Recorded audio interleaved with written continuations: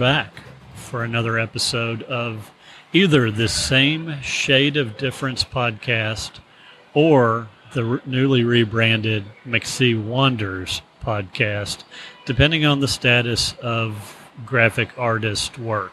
So I believe that's been the intro for the last 2 or 3 podcasts. So at some point, there will actually be a rebranding, but we'll see. Graphic artists they work in their own time. Right. That voice. I have a guest this episode. Sam, welcome. Thank you.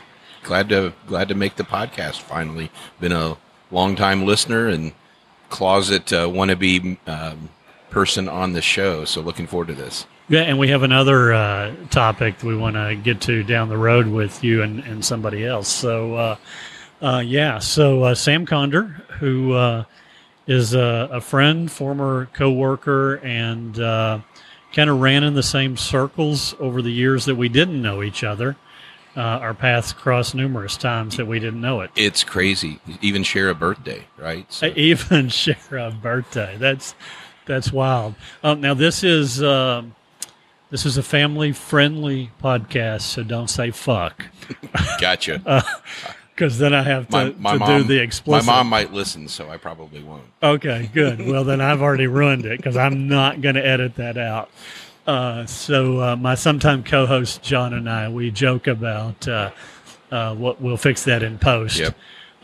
We fix some of the sounds and background noises in post. We don't fix any of the words in post. You all went with the explicit tag like 30 seconds into episode 1, right? Yes. Yeah. Every single episode has the explicit tag.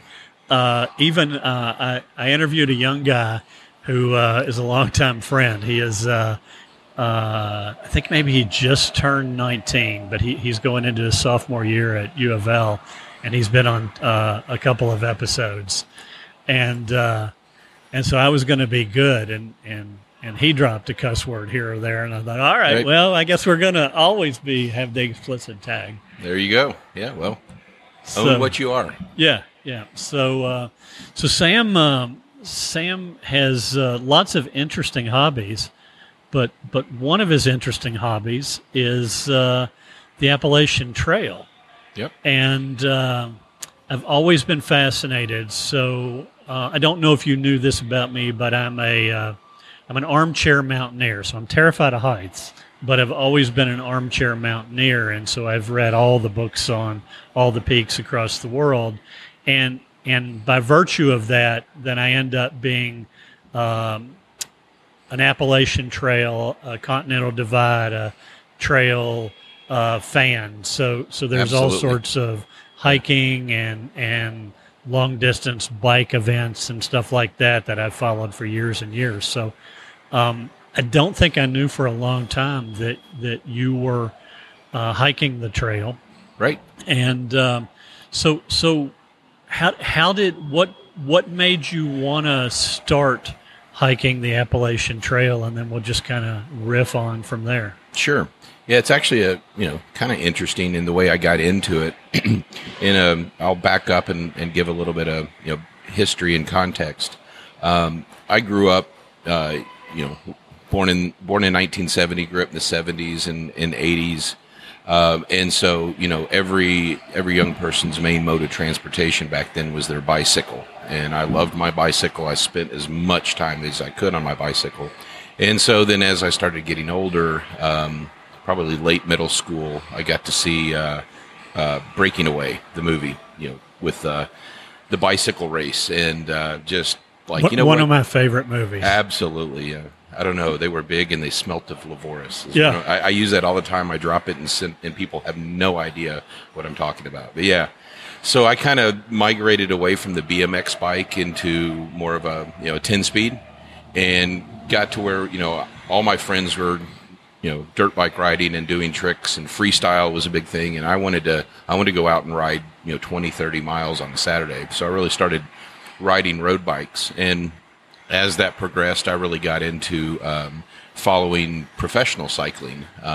I'll say as a spectator sport, but here in the United States, it really wasn't much of a live spectator sport. There wasn't a lot of professional cycling to be watched. So I would watch the Tour de France on whatever cable or station would have it every July, and really just kind of developed a big love for the sport. And so in 2004, we here in the United States got real lucky in that they announced a multi-day stage race in Georgia called the Tour de Georgia, and that they had lured most of the major comp teams to come over and race the U.S. So at that time, Lance Armstrong, we weren't completely sure what he was. We had a pretty good idea what he was, but he was still the guy. And so U.S. Postal Service came over and they raced, and all the big names. We had Mario Cipollini was here. I can't name all of the professional cyclists, but it was a once-in-a-lifetime dream for a guy like me. So I had a friend that was really interested in starting to learn about it as well, and he was into backpacking. So I was telling him about it, and we kind of started looking at the course route on the internet, and he was like, this ride, they're going over all the major peaks and coming to, through where the Appalachian Trail is.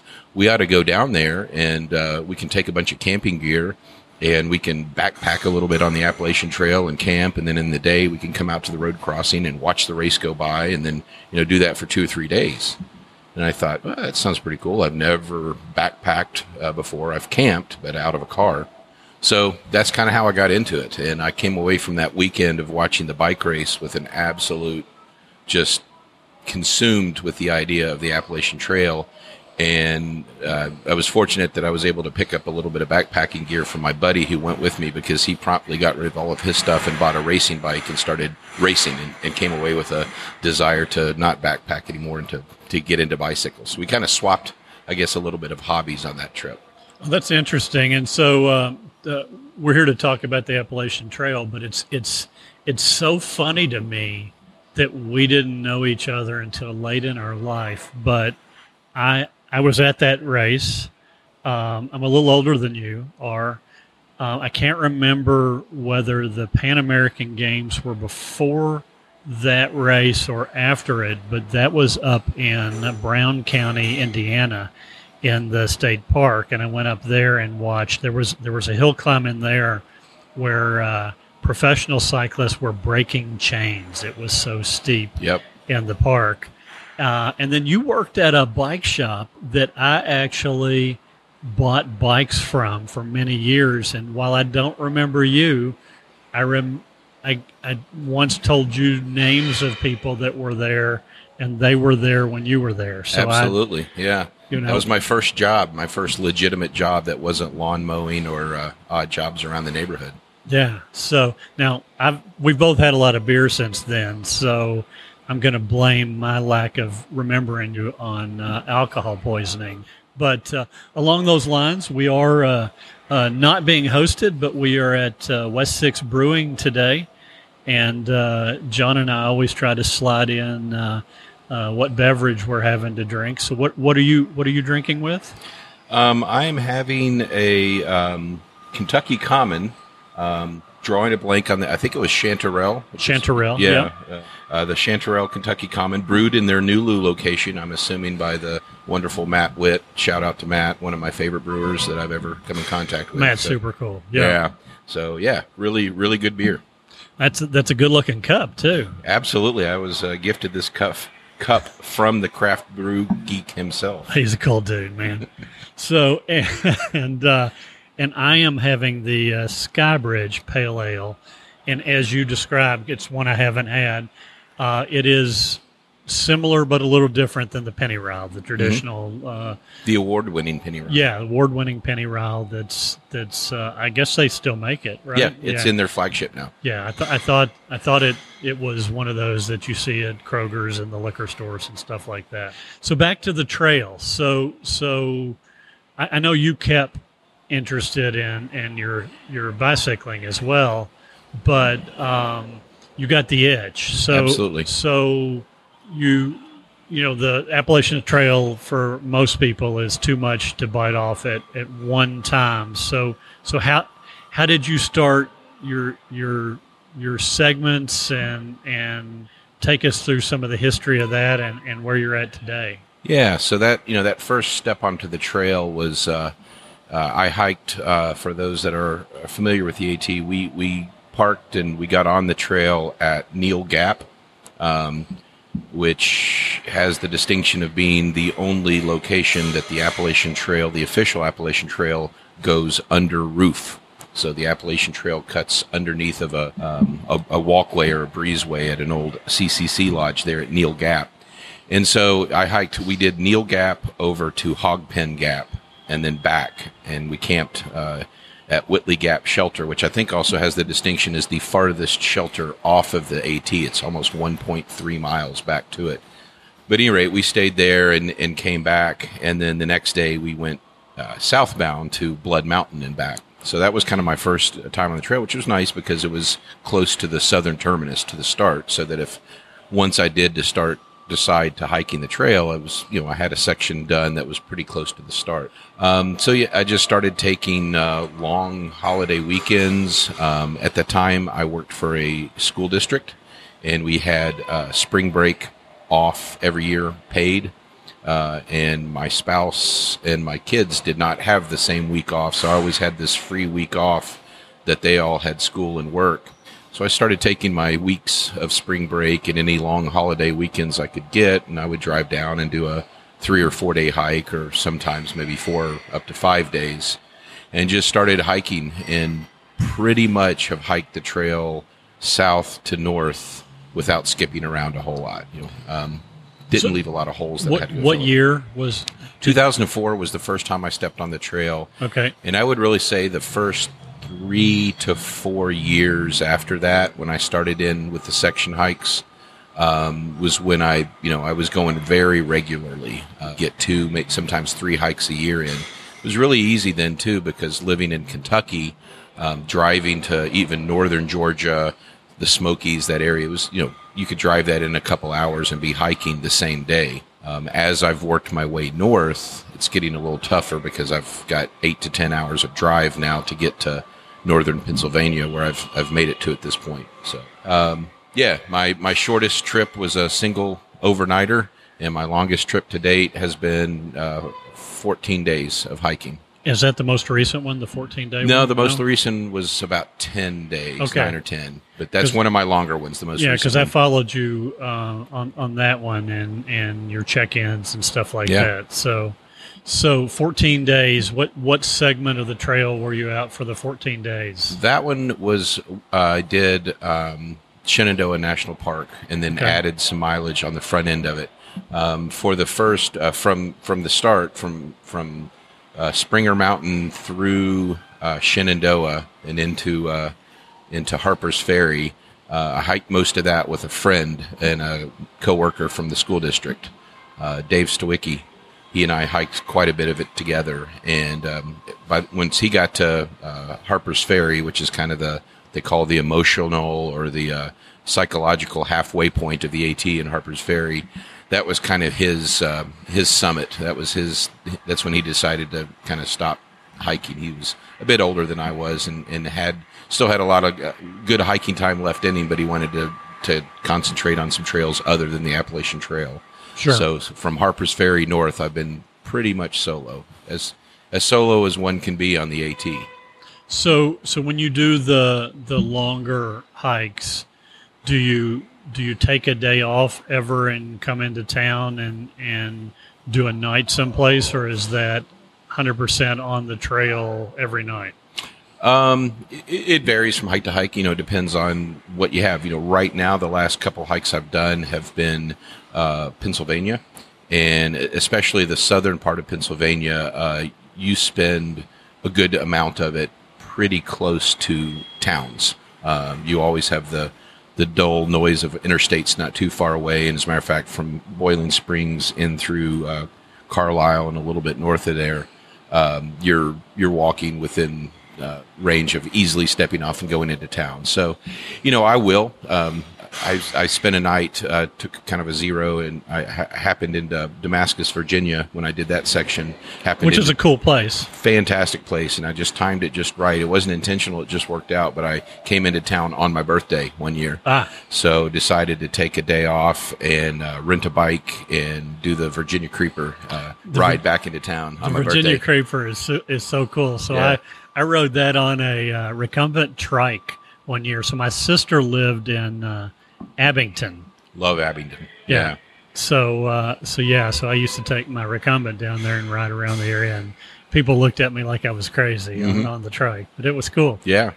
So I'm not opposed to nights in town, and definitely appreciate a really good cheeseburger when I've been eating dehydrated food the rest of the trip. So yeah, a number of the people I follow on the socials that do this sort of thing, they will reward themselves after a few hard days or something like that. Yeah. Or if there's been really bad weather, they'll be like, I could use a warm shower and a bed. And that was the really nice part about the Shenandoah trip.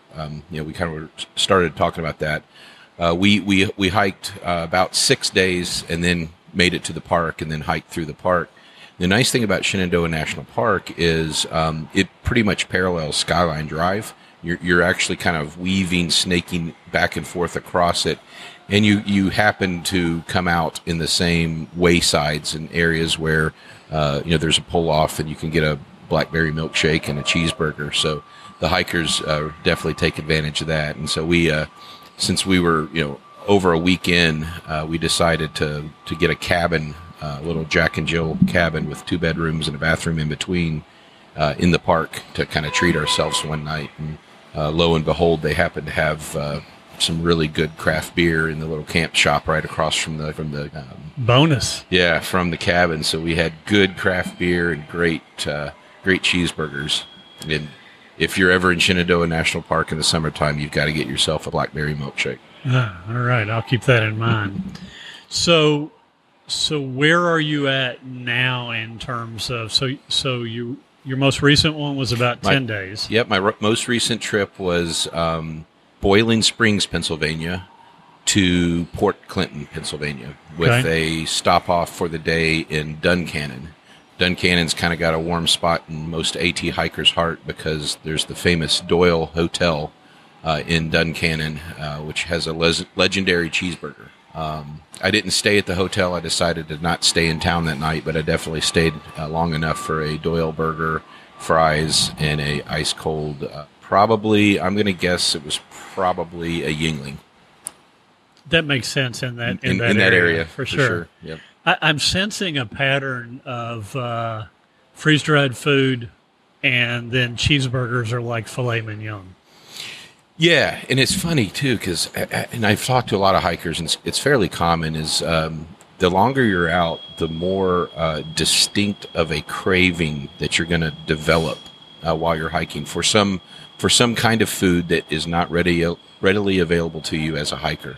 It may be a filet mignon, it may be a cheeseburger, it may be one of those Hostess gas station brownies, and it's just you get fixated on something specific, and it's probably just the brain's way of keeping you. It's the carrot dangling on a stick. You're walking for miles and miles through the wilderness, and you need something to motivate you to the next stop. Yeah, my favorite story about that is I was doing a 10-day trip. I was coming into Erwin, Tennessee, and you come down the AT, a pretty steep descent, and you cross, I think it's Interstate 23, runs from Johnson City to Asheville, and you come down and you go underneath of the interstate, and then you go back up.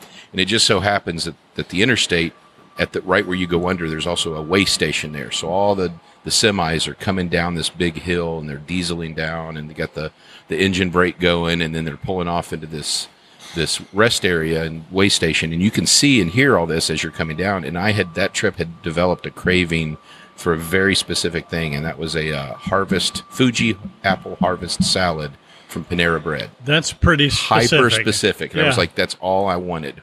And so I'm coming down, and I'm doing the switchbacks down, and I hear this diesel truck, coming down to go into the way station. I look, and it's a 53-foot billboard with a picture of a Panera Bread Fuji apple salad on the side of this truck. And I was like, Yeah, now I've really got to have Yeah, one. now for sure.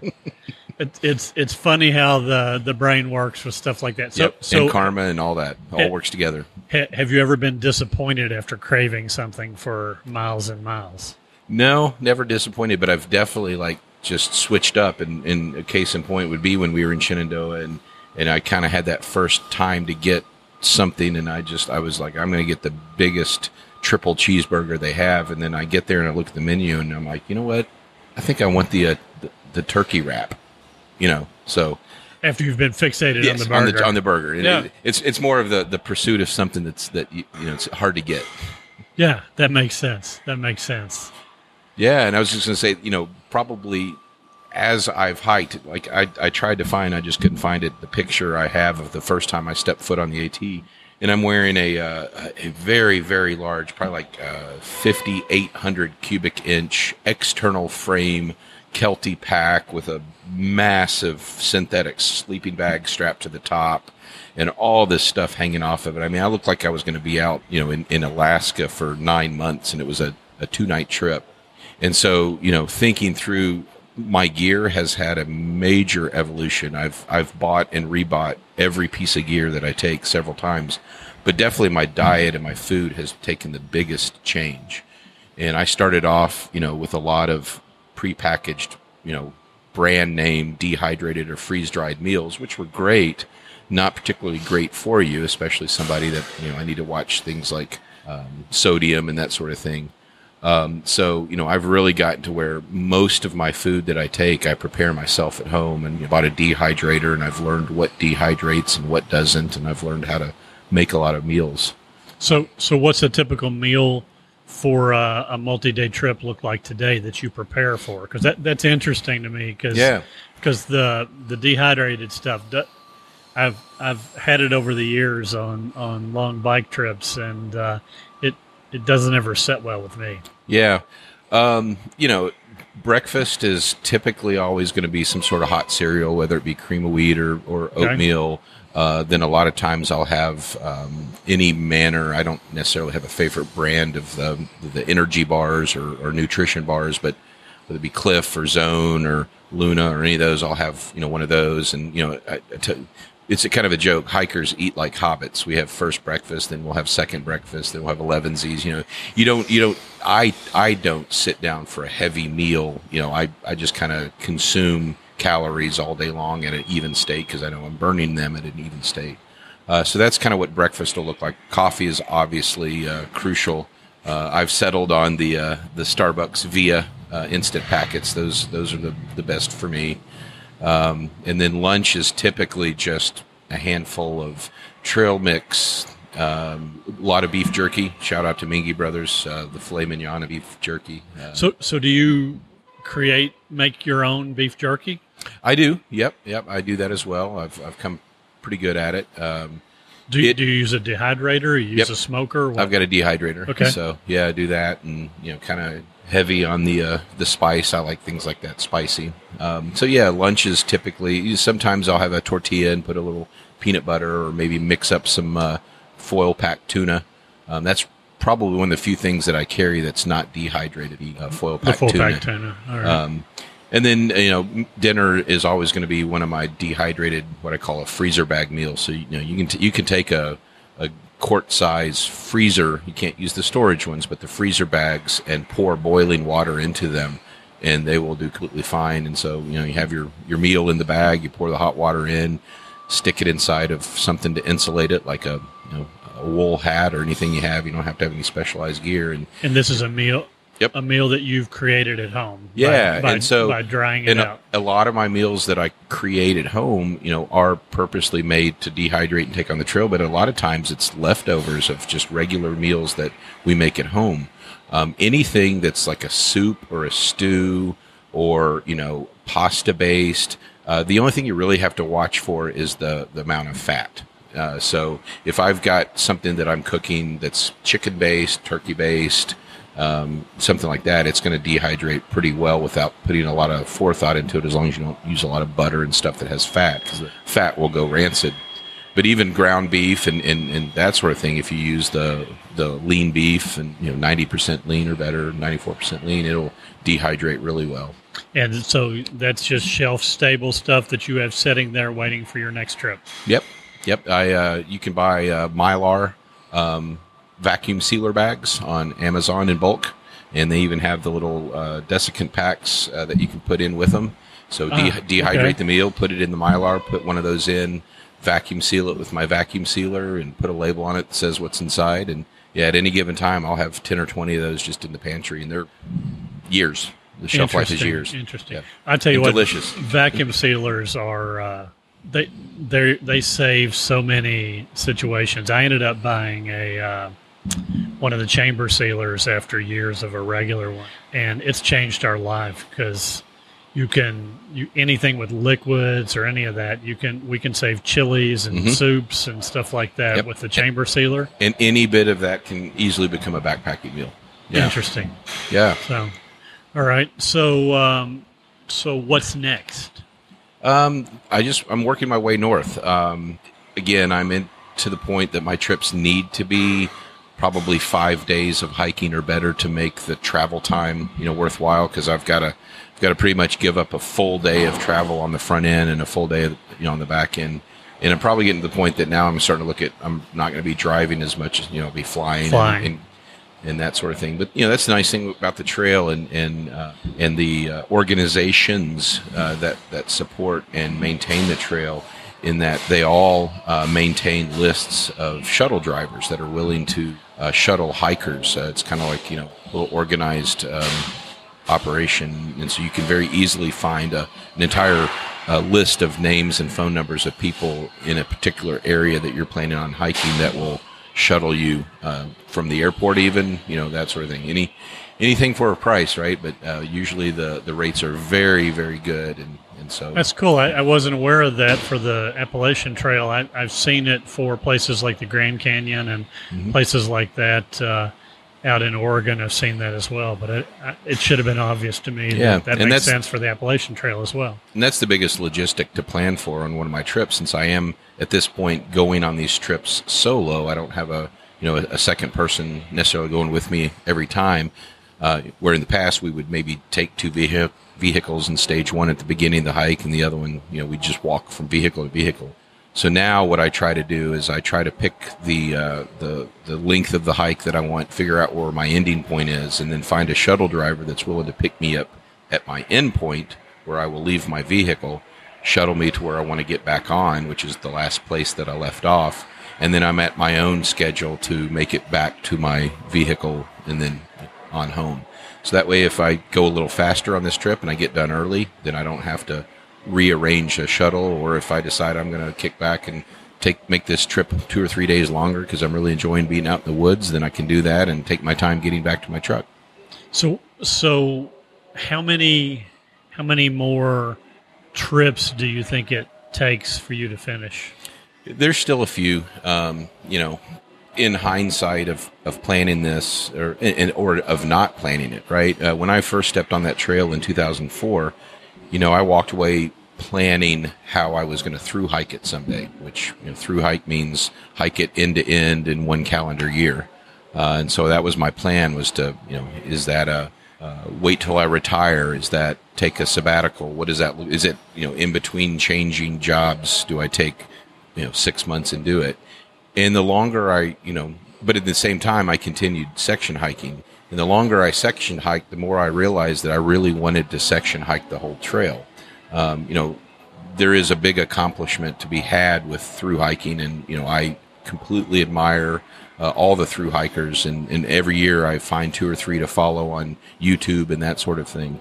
But I really like my method of being a section hiker because I can feel like I can enjoy it maybe a little bit more. And by that, I don't pass up a scenic overlook hardly at all. I go to every one of them. If there's a promise of a really nice waterfall that's 0.6 miles off the trail, I'll go see it almost every time. Whereas a lot of through hikers, they've got a finite amount of time to get their hike done, and so they're bypassing a lot of that stuff. Their reward and their payoff is the accomplishment of completing it in a calendar year, where my reward and my payoff is seeing everything along the trail. And I really enjoy that. I would think that. Yeah. I would think that's more fulfilling. Yeah, and so now as I'm getting older, I'm in my 50s now, and as I'm getting older, the hikes are getting tougher. And the way I've done this, where I've chosen to do it south to north, some of the most strenuous climbs and some of the most rugged areas of the AT are in New England, which is what I'm getting ready to go into. So, I would like to think that I can finish this thing off in another maybe 10 years at most. I'm going to have to take a little bit more time to do that, and because some of these hikes I'm not going to be able to cover as many miles in a week as I could through, definitely through southern Pennsylvania, which is, walking through fields. A lot of it's really, really easy trail. So, have you hurt yourself? Any injuries along the way? Nothing major on the trail. I did have an work-related injury that required knee surgery. Actually tore my quad loose from the kneecap, and they had to reattach it. And really, I'm curious, before you finish that story, mm-hmm.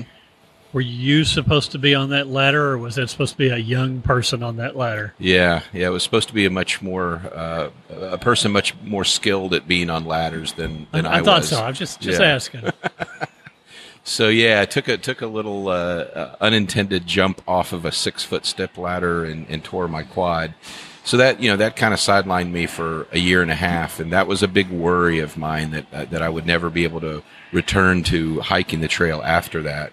And this last hike I did was my first hike after the injury, and I have to say the doctors did wonders, because I had no issues whatsoever, with the knee and the leg on the hike. So, in terms of people you see out on the trail, where are they older than you to young pups, or is there a certain demographic that you see more than not?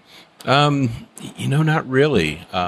Now, in through hikers, the majority, you have two major demographics of the through hikers that I come in contact with, and that's either gap year individuals, after they graduate high school, or maybe after a failed start at college and they decide to take a year off to figure out what they really want to major in, something like that. So you get a lot of young people as through hikers, and then you get a lot of people that are doing it after a major late life event, whether that be a retirement or unfortunately something like a death of a spouse or something like that. And sure. Or a divorce, so they'll take that as an opportunity to do the trail.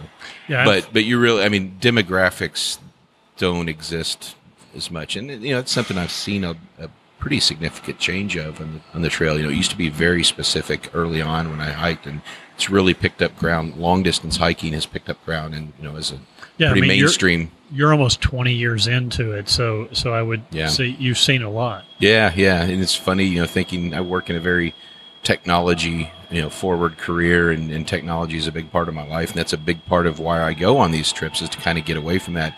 And I was kind of thinking through the other day of how my technology usage has evolved as I've hiked, and that's a big change. When I first started, I had a pretty large Nextel push to talk cell phone that was a big yellow brick that I put in my backpack more for my wife's peace of mind than my own, because I knew that cell reception in the backcountry was laughable, that that we would even think that at that point in time in 2004 that it would exist, or that we would ever get there. And now, cell phone coverage is almost universal. It's very, very rare that I have a day on the trail that I don't have 2 or 3 periods of time where I have cell phone access. So, that has changed. Early on, I didn't take anything but a cell phone that was powered off and a battery operated flashlight. Now I've got a small tablet that I use to read and has my guidebooks and all that on it, and of course a phone that has GPS and all that if I need it. And then the way my wife lets me take that amount of time and be away is I have a little personal locator beacon that every day when I get to camp, I can push a button, and whether I have cell phone coverage or not, she gets a message that I'm okay and a pin drop as to where I'm at. Since I'm a gear guy, which brand of that are you using? I've got a Gen 1 Spot that I still use. Wow. So And it still works. It still works, and I can still get their plan, and big fan of Spot and what they do, and they just keep making it more and more accessible and affordable for hikers. Yeah, some of their newer stuff is just amazing. Yeah, two-way compared to messaging the now. Gen 1. Yeah. So interesting, and of course your iPhone now has more emergency features than your last model had. Yep. Yeah, for sure. But I try to unplug. That's the whole reason why I go out there anyway. So, but used to carry a separate camera and a separate this and a separate that, and now the phones we carry have everything in it that we want. How many pictures do you take? Do you spend much time capturing that for memories? I do. I kind of early on started where I tried to take really. It wasn't so much about the quantity as it was the quality, and I made sure like every state that I've been in, when I hit, and you never know where it's going to be. You might think you know where it's going to be, but every state you're just going to hit a spot that in that moment just defines that section of trail or that state, and I'll take a picture, and every single one of those I've end up getting made into a print and then professionally framed. So I've got a memorable picture from each state. So that's cool. I don't take a lot of pictures, but I take, whenever I see something that I really, really, love, I'll pick a picture. And so these are in your house. You frame them and put them up. Yeah.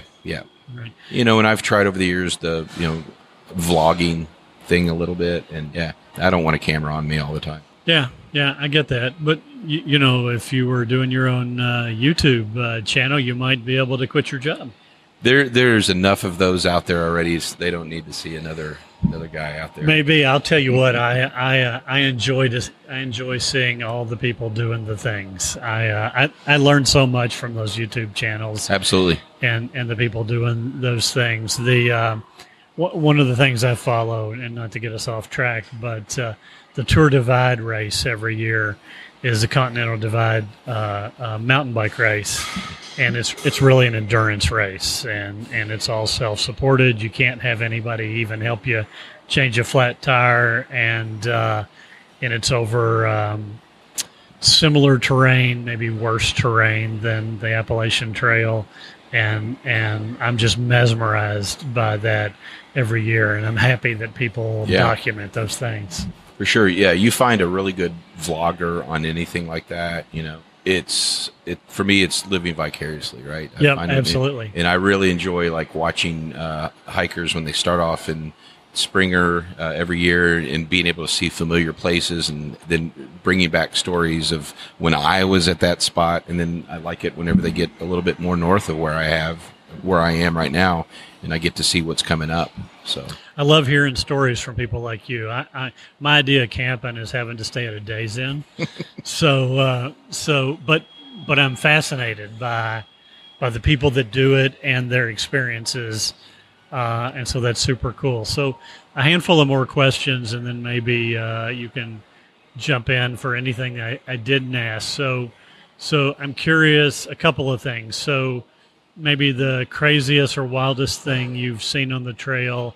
And along those lines right now, before I even ask you if you do a podcast, either a video I saw or a blog I follow, but somebody was commenting on a section of the trail right now where where bears are a problem.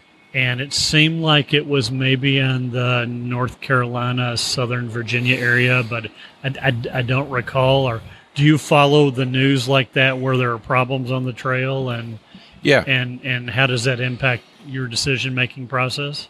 Sure. And again, for anybody that's maybe this is something they've had in their head and they don't know how to get started, or they have questions like this, start by going to AppalachianTrail.org. That's the website for the Appalachian Trail Conservancy, and they are they're sort of the sanctified official stewards of the trail from a national standpoint. But then the trail itself is maintained by clubs all along the route. And so at the Appalachian Trail Conservancy, they will have a trail news section with updates, and it'll be about areas that maybe they've had a problem bear, or there is high level of locals that are coming on the weekends and staying at a particular shelter, and it becomes a party zone, they will update that sort of thing and make you aware. If there's a particular parking area that's had a high level of break-ins recently, stuff like that. So it's a really good source of information right now. It's easily accessible from your mobile device. On top of that, there's a really, really good app. It's called Far Out, formerly Gut Hooks. It's the sort of the de facto app and sort of social media platform for hikers. It's how they share information. And so you have crowdsourced information. Hey, I was at Cherry Knob Shelter last night and we had a bear come really close. So, you see that, but, bears are just another part of being out there. There's probably a whole lot more dangers in the bloodborne diseases that you may get from a tick that's a lot more common than bears. Sure. So, just be aware. I've seen probably 6 to 8 bears in my trips. I've hiked a little over halfway, so I'm over the 1,100 mile mark at this point, and I've probably come in contact with 6 or 8 bears. Some of them as close as 20 yards away, and every single bear experience has gone the same way. Just as soon as that bear is aware that I'm in the area, they're not. They leave. That's typical, black bear behavior. Sure. So not a concern.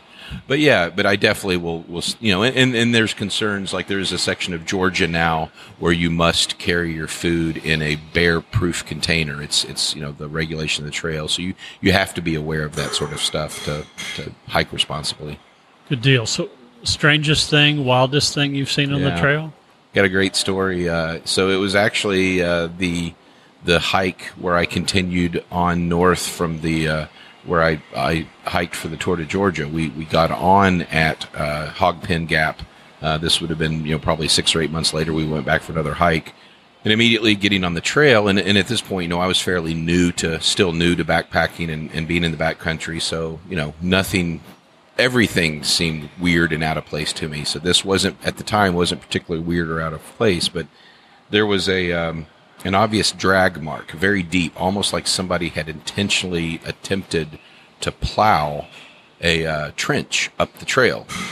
Dirt displaced on both sides of this trench that was probably 2 inches deep, and it was just consistently going up the center of the single track trail, which is only 8 to 10 inches wide anyway.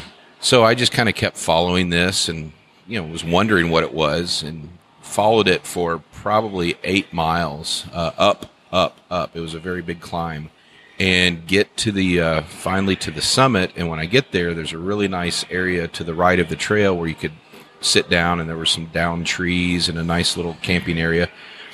And over in that area, I come across a young couple, probably in their very early 20s, and they had, obviously, he had fashioned this sled. I don't know. It was 2 probably 10-foot poles formed together in a V shape and lashed, to where the V shape was what was touching the ground, the point of the V, and then between them had some looked like pallet boards, almost like a pallet, and it was all lashed together with rope, and he was dragging this, and that's what had been creating this trench up the trail. And on this sled, on this pallet, was a small color tube television, probably from the late 70s, early 80s. Looked like a steamer trunk, which I assume was containing clothing. There were 2 or 3 Kroger-type plastic bags that were tied up that had looked to be some food in it, and a table lamp. And a very, very crunchy-looking couple. And so I was like, hey, how's it going? And they're like, right on, how's it going? I'm like, hey, that was a tough climb. They're like, yeah, it was. I'm like, I bet it was dragging that. He's like, yeah, it's pretty tough. It's like, so, what you got going here? And they're like, oh, we're moving. It's like, you're moving? He's like, yeah, my wife, she got a job in Atlanta, and we decided we're going to move, and we're going to hike the trail to Atlanta. And I was like, okay, Atlanta's south of here. Yeah, the trail doesn't go to Atlanta. You're going north. You're going towards Tennessee. They're like, okay, thanks. And that was the extent of the information. So I don't know what they were out there doing, but that was very, very odd. And to see that, early on, probably my third AT hike ever, I thought, okay, well, maybe this is normal. This is what I'm going to run into. I bet they could plug that TV into lots of places on the trail, huh? Absolutely, yeah. Strange. On the same trip, though, it's like the day later, I came across a young father and his daughter, and he was about my age, and his daughter was about my son's age. And I struck up a 10-minute conversation with them, and we swapped social media information, and I still talk to him to this day. We've never seen each other in person again. We've always thought about planning a hike together, but nearly 20 years later, and we still interact, fairly regularly. Oh, well, that's super cool. Yeah. So, so we're middle of summer now. Mm-hmm. Any plans to hike in 2023? Yeah, I'd set a goal to do 2 hikes this year, one in the spring and one in the fall. And the spring trip didn't end up working out for various reasons, but definitely probably I'm thinking late September we'll plan, and I would like to do another close to 10-day trip and finish off the rest of Pennsylvania, get down into maybe even do go into New Jersey and finish it up, and maybe even a little bit of New York. We'll see how it goes, how many miles I can get done. But I always plan on X number of miles, and I usually shoot low. And then if I get out there and I'm feeling well, I go a little longer. So that way you can enjoy it. My experience with some of the stuff that I've done endurance-wise on a bicycle is that sometimes you miss the fun because you were so fixated on the end. Yeah, and that's the other thing I like about being a thru hiker. Where I'm not tied to an agenda or a schedule. I will make an agenda and a schedule for every hike, but I'm not tied to it. So if I get out there and I'm not feeling well, or I'm just not feeling it, being out there, or the weather just turns much worse than I thought it was going to be, I'm as simple as getting cell phone signal. I've got a list of people I can call that I can give them a road crossing, and they will know exactly where I am because they shuttle people to every one of these road crossings almost every day. I can easily get a bailout, get back to my truck, and get home, and then pick up, at another time. And I've done that. I think twice I've cut trips short because of, one was weather, and another one was I did not know that they were closing. One of the man-made structures the AT goes across is Fontana Dam, right as it's coming into the Smokies. And I didn't get the memo that they were closing the Fontana Dam to foot traffic, and that the reroute was going to add almost 10 miles. Oh, wow. And, at that point, adding 10 miles meant adding another day, and I knew I couldn't make it, so I just decided I'm going to bail out here at Fontana, and I'll pick up here at another date. Do you have an average number of miles a day that you've seen yourself do? What does that look like? Yeah, I mean, my comfort, it's not so much hour or miles for me as it is hours. 8 to 10 hours of walking with a pack in terrain is about all that my feet and legs and body can take. And that terrain is going to dictate how many miles I can cover in that 8 to 10 hours. But typically, I will do a day as short as maybe 6 miles, especially, if I drive in, I've driven all morning and I'm getting on the trail at noon, then I'll do, 5 or 6 miles to get to the first shelter and go on. But 12 to 15 is a day that I like. That's a comfortable day. I'll push it to 20, very rarely, but I will do that if need be. But so you have an Apple Watch. How many steps is that? Rarely does the Apple Watch battery last. That's something I need to figure out how to maximize. But it's 60,000, 40 to 60,000 in a day. Wow. Can be, yeah. I've seen big days like that. So that's amazing. Yeah, and you think about it, there's very few level miles on the Appalachian Trail. I've gone through some of the most level in the early part of Pennsylvania, but now I'm in the infamous Rocksylvania section, the rocky portion. So when you get even further north, what is what is the big mountain range in, is it New Hampshire? Is The it presidentials thing. There's Yeah. So you'll have Mount Washington. Mount Washington was what I was thinking of. So worst weather in America on Mount So, Washington. so being an armchair mountaineer, Mount Washington is one of the places that you can hike to the peak instead of climb to the peak. Mhm.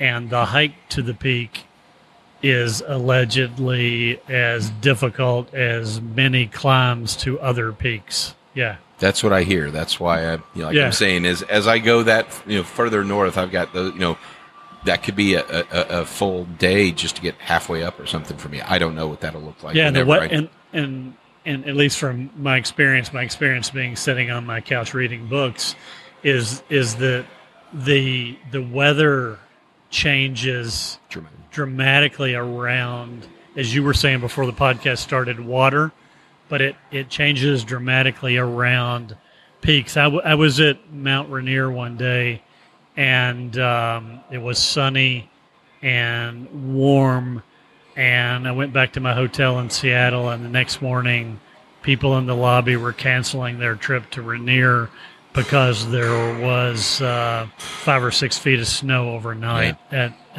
And the day before I was walking in green grass.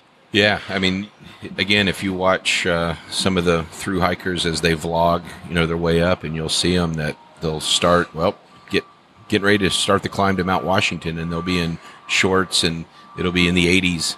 And as they hike, once they get to the top, it's snowing or sleeting, and they're putting on everything that they have, just trying to keep warm, and that's on the same day. So for sure.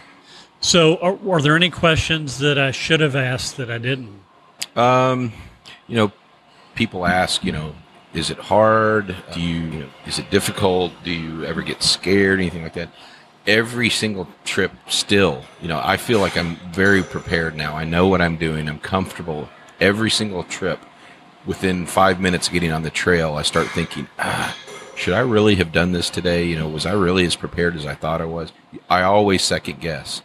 That's part of the draw of getting me back out there, is because you can very quickly realize that you don't need a whole lot to sustain yourself, and we're very capable, creatures, human beings are, and I love being able to be out and have so few, creature comforts in that, but really all that we need is always, I can carry it with me. So that's what I kind of like, what keeps me going out there. And yeah, I get scared, when I hear something that I don't know what it is. 9 times out of 10, that bear I hear out in the leaves is actually a squirrel, because they can sound very big. So, yeah, no. As I've done this, I've gotten a whole lot more comfortable with just, probably the first 5-6 trips, I didn't sleep. Never slept a wink at night, ever. Now it's some of the best sleep I get. Yeah, of course you're wearing yourself out, body and mind, thinking about that Panera salad, so or the cheeseburger. The cheeseburgers, yeah. Yeah, so you got 3 days to cheeseburgers, so you can dream about cheeseburgers in your sleep. Yep, for sure. So good deal. Well, man, this was super cool for me. I as I had mentioned a couple of times, I'm into watching people do this versus me actually doing it myself. And so I learned a bunch about the Appalachian Trail that I don't think I knew. So where can people find you online? Yeah, so that's one story we didn't get into. My trail name on the AT, most hikers end up with a trail name, is Dobie Swift. So my Instagram handle is at Dobie Swift, DOBIESWIFT. I usually post pictures as I'm hiking and outdoor stuff. That's probably the best place to see me there. What caused you to pick that name? Any good trail name is given. It is not chosen. So mine was given to me by a group of hikers who I'd never met and probably will never meet again in the Van de Winter shelter just outside of Irwin, just across the Watauga Dam. It happened to be it was a July 3rd. I can remember it because we had fireworks later that night.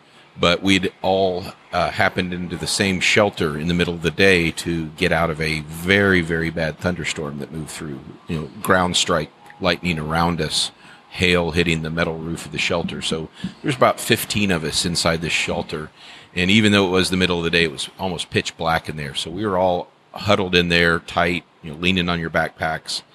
And I had got out of my Kindle Paperwhite that I used at that time to read books, and had my headlamp on and was reading the book that I'd taken with me. And one of the hikers said, "Hey, we're all bored. You've got a book. Read to us." And I'm like, all right. So I just start reading the book out loud. And in the book, one of the characters, he actually builds fly fishing drift boats, which ties into another hobby of mine. And he named the boat that he was building the Dobie Swift. For whatever reason, when I said that, Dobie Swift, when I said that out, they all started dying laughing. And I just kind of stopped, and I was like, did I miss something? Is there something there in that name? Is it a pop culture reference that I'm not aware of or something? And they're like, no, just the way you said it just was hilarious. And so they started calling me Dobie Swift. So I will tell you that while you joining me for the podcast was terrific today, I have wondered forever what the significance of Dobie Swift was on your social media. Mm-hmm. And I'd even reached out a couple of times to Chris and had him Google for me to see if there was some pop culture reference to Dobie Swift, and I've never found anything. And I'm like, what the hell does that mean? Well, if you Google it as 2 words, Dobie Swift, you will probably hit a reference like a Cliff Notes, or I think it was some university assigned the book to their students, and there was somebody that had a study guide for the book, So Brave, Young, and Handsome, by, I think, Leif Enger. And that's what I was reading. And that's the book? That's the book.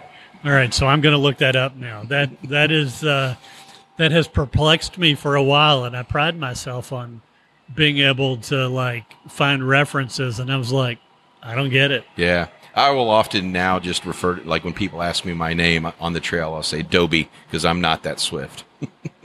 There you go. Well, Sam, I appreciate you joining me today. This was terrific. I think we're going to try to follow up with you and another friend and talk about fly fishing sometime soon. Absolutely. I'm thinking that'll also be over alcohol. Yeah. A cold beer. A cold beer. Yep. So, and speaking of which, mine's empty. I think we're going to have to end the podcast because we're out of beer. We are. So, man, I appreciate you joining me today, and I'll see you on the flip side. Thank you.